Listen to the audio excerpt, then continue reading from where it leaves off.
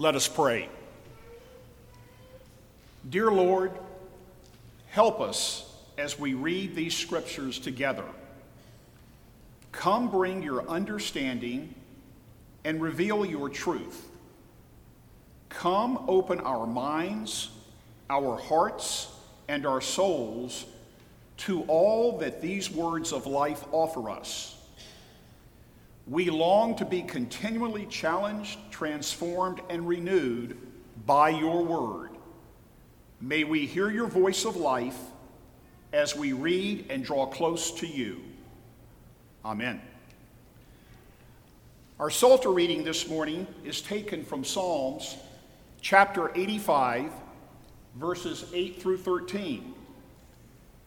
Psalm 85 is a communal prayer for help, and our passage today expresses confidence that the prayer will indeed come true. Listen now to God's word for you and for me. Let me hear what God the Lord will speak, for he will speak peace to his people, to his faithful, to those who turn to him in their hearts. Surely his salvation is at hand for those who fear him, that his glory may dwell in our land. Steadfast love and faithfulness will meet. Righteousness and peace will kiss each other. Faithfulness will spring up from the ground, and righteousness will look down from the sky. The Lord will give what is good, and our land will yield its increase. Righteousness will go before him, and will make a path for his steps. The word of our Lord.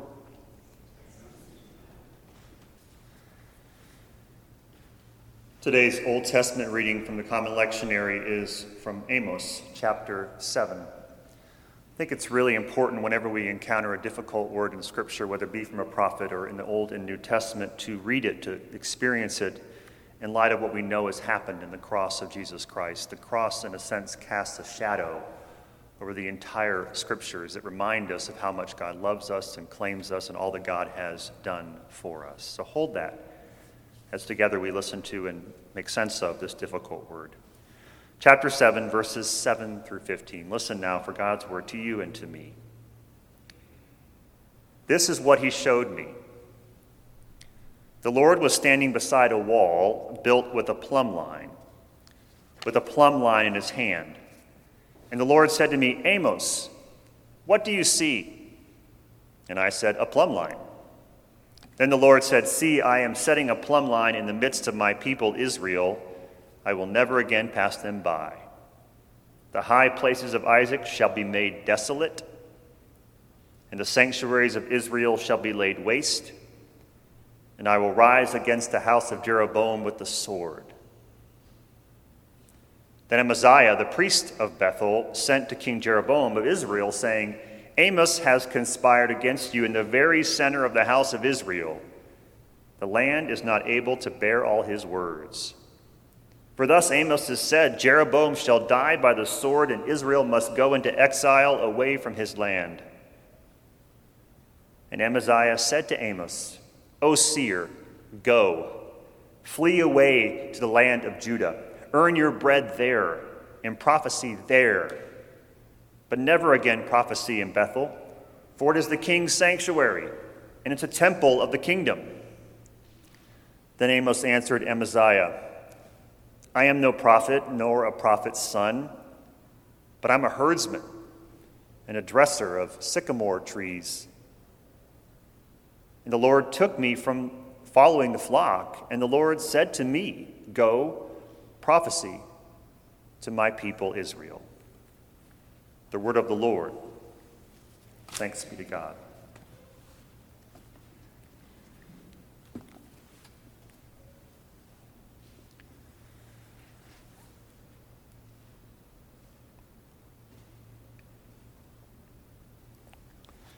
The book of Amos is a collection a collection of sayings and visions from the prophet Amos, who was alive in the 8th century BCE, during a time of relative prosperity and peace in the nation of Israel. Throughout the book of Amos, Amos appeals to God's justice and God's righteousness as inseparable components of God's commands. Despite being a simple sheep herder who occasionally dresses a sycamore tree, Amos holds nothing back. He holds nothing back when he confronts God's people with the word he's been given. His critiques of the social, political, and religious structures of Israel are brutal in their honesty and their precision. In particular, Amos condemns the social inequities that favor the rich over the poor. But he doesn't stop there. Amos also critiques the people's worship, calling their worship empty and a failure, and that it does not promote God's justice and God's righteousness. Now, the text we heard today is one in a series of 3 visions in Amos chapter 7. In the first 2 visions, Amos sees images of destruction, locusts devouring newly sprouted grass, and fire raining down from heaven, consuming the land.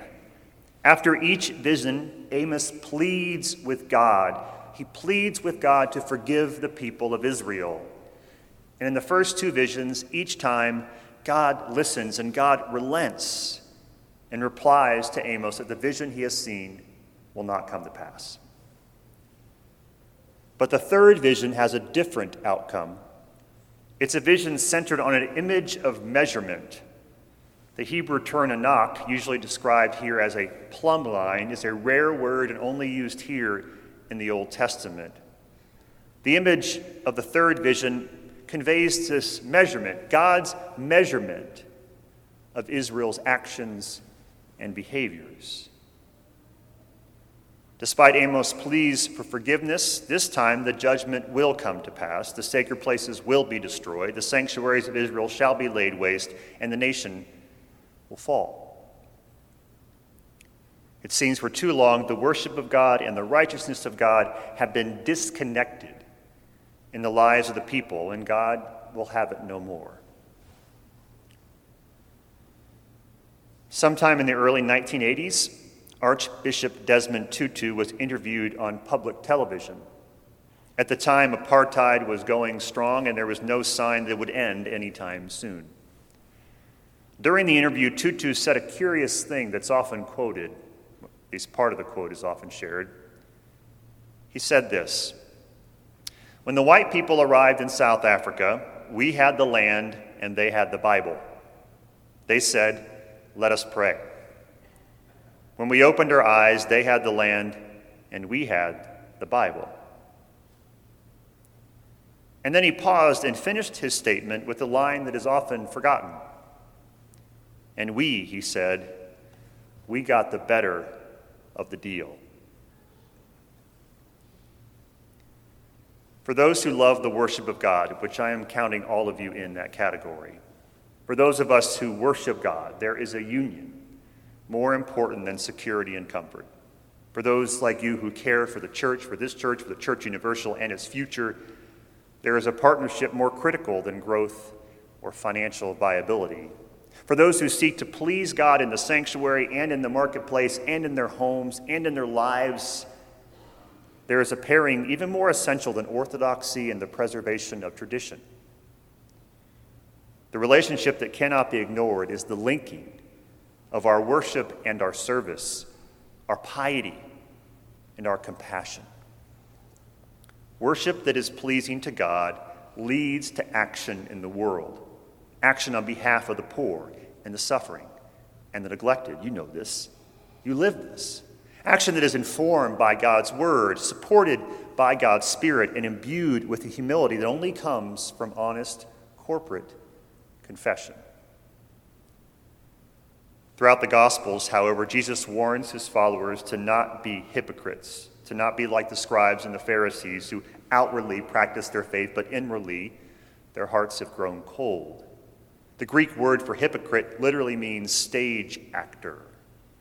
The Pharisees and scribes are acting out their faith, but it's not transforming their lives. They're putting on a show. We know the worship of God is not a performance, first and foremost. It's not a play meant to distract us or bring us joy. Worship is a practice that is meant to draw us deeper and deeper into the work of God in the world God has created and placed in our care. I'll be honest, I don't envy the task God has given Amos, not a bit. It is not easy. It's never easy to preach a word of challenge that God has placed on your heart, especially to people you love and care about. I don't envy Amos, but I'm impressed by his courage and his faith. He had no training, just a word to share. But as I lift up Amos, I don't want us to disparage the other character in today's drama, Amaziah, the priest of Bethel. To be fair, his role in the community of faith is just as important as Amos. For Amaziah is tasked with the preservation of worship, the medium by which people give honor and praise and glory to God. I don't envy Amos or Amaziah or their proxies today. For even though these two lived millennia ago, Amos and Amaziah are still at odds in congregations today. There are always those in a church, any church, this church, who desire more justice and peacemaking. And they are always not seated too far in the sanctuary from those who are deeply concerned with the preservation of the institution and its sacred worship. The Amos among us is the one who speaks the uncomfortable word within the community, in the sacred space sometimes, and their proclamation is rarely met with affirmation or conversion. It's a hard word to hear. It's usually met with suspicion and fear. The Amaziah among us is the one who knows the faults and the fissures in the church family, in the community of faith. They know how complicated all this is to hold together, and so they are pragmatic, practical in their application of the faith. While they know prophets have their place to ensure the long-term vitality of the institution, the Amaziahs among us often try to mute or distract the proclamation, any proclamation that could disturb or destroy the sacred institution. Both love the church and its people, but in spite of what they or we might think, Amos and Amaziah are not adversaries. They are partners in God's work in the world. Worship and justice were never meant to be disconnected. They are not two separate things. Worship that does not compel us to confront and question policies and practices that preference the rich over the poor and promote injustice and inequality, that's not worship at all. It's play acting. And yet, justice that is not grounded in worship, justice that is not supported by a deep and abiding understanding of God's mercy and grace, can quickly turn into a righteous crusade that hurts as many people as it seeks to help. I recently learned of a church whose pastor proclaimed that dismantling white supremacy was the primary work of the church. Now, while you know my passion for racial justice, I could not disagree more with that statement. While it's true in my faith, and my understanding of the faith anyway, that churches have an important part to play in dismantling all systems and structures, that, including white supremacy, that promote racism and injustice, we must center this work as a church within the context of our worship, where the word of God is preached and heard and responded to, where all find a welcome, and where every ideology is subject to the grace and mercy of God. Our primary task as a community of faith is to center our lives around God and God's word, both here in this sacred space and out there in the world. I often think of our Quaker brothers and sisters who often will have a sign above the doors exiting the sanctuary, a sign that can only be seen on your way out of the space, a sign that reads, "Now our worship begins." I've said it before, I'm going to say it again. I think it's really important. Churches are not called to be partisan. We are not called to lift up or tear down one political party or ideology or policy even over another. But we are called to engage together in dismantling and confronting any injustice that runs contrary to God's will. You cannot help the poor, free the captives, and give sight to the blind without getting involved in the way the world works. Policies, they matter. Budgets communicate values, and laws reflect the will of the people. What we do out there matters just as much to God as what we do in here. In his book, The Culture of Disbelief, Stephen Carter describes how when he speaks to civic groups, he often addresses the topic, quote, the most dangerous children in America. To illustrate his point, he tells two different stories. The first story is about a terrifying day that he and his 5-year-old daughter were caught in a crossfire of a gun battle between rival gangs in Queens. They were momentarily separated in the shooting, and he could not get to her until the shooting had stopped. It was the most horrifying 5 minutes of his life. When Carter tells this story, his audience generally gasps in horror and in sympathy. Then Carter tells the story about the day he was commuting on the train from his home in Stamford, Connecticut to New Haven, where he taught at Yale University. As the train made its various stops, a lot of teenagers got on board, heading for private schools along the train's route. At one stop, a group of girls got on, and Carter happened to overhear their conversation. They were heatedly debating which town was more fashionable and exclusive, Westport or Fairfield. One of the girls from Westport named a person of great wealth who lived in her town, only to be countered by a girl from Fairfield who named an even wealthier person who lived in her community. The argument went back and forth until one of the Westport girls came up with an announcement she saw as the turning point in the debate. She named a world-famous entertainer who, she claimed, actually lived in Westport. "Not true," said one of the Fairfield girls. "The entertainer did not live in Westport. He was only visiting a friend there." She knew this for a fact, she said, because she had met this entertainer at her father's store. Hearing this, the Westport girl raised up and hooted disdainfully, "Your father has a store?" The Fairfield girl, realizing too late her faux pas, cringed in shame as the Westport girl drove the blade home. "What does he sell there? Hardware?" Carter then asked his audience which of the two groups of children is the more dangerous, the Queens gang members or the Connecticut private school girls.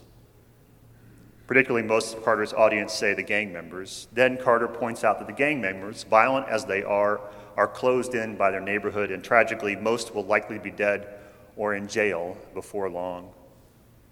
The girls on the train, on the other hand, are attending the best schools in the land. They will no doubt be admitted to the finest universities and will go on to important careers where they'll make decisions that will affect a great many people. In the long run, the world they see, the values they assume, the choices they make may in fact be more lethal than the gang's bullets. Whomever you call to serve as your next pastor, know there will be times when they are called by God to be an Amos, to deliver a message to you that will be uncomfortable and hard to hear. At the same time, they will have the added difficulty of delivering this message while trying to fulfill the role of Amaziah as well, the one responsible for the maintenance of worship in this sacred space. And as your next pastor tries to fill the roles of both Amos and Amaziah, I encourage you to show them the same grace you have shown me. Know that whenever they muster up the courage to speak a hard, difficult word to you in the context of your sacred worship, it's because they believe you matter. It's because they believe you have influence. It's because they believe you have power. It's because they believe that by God's grace, you can make a difference. The time we spend together every Sunday for an hour or so is not performative. It's powerful. What happens in here can change the world.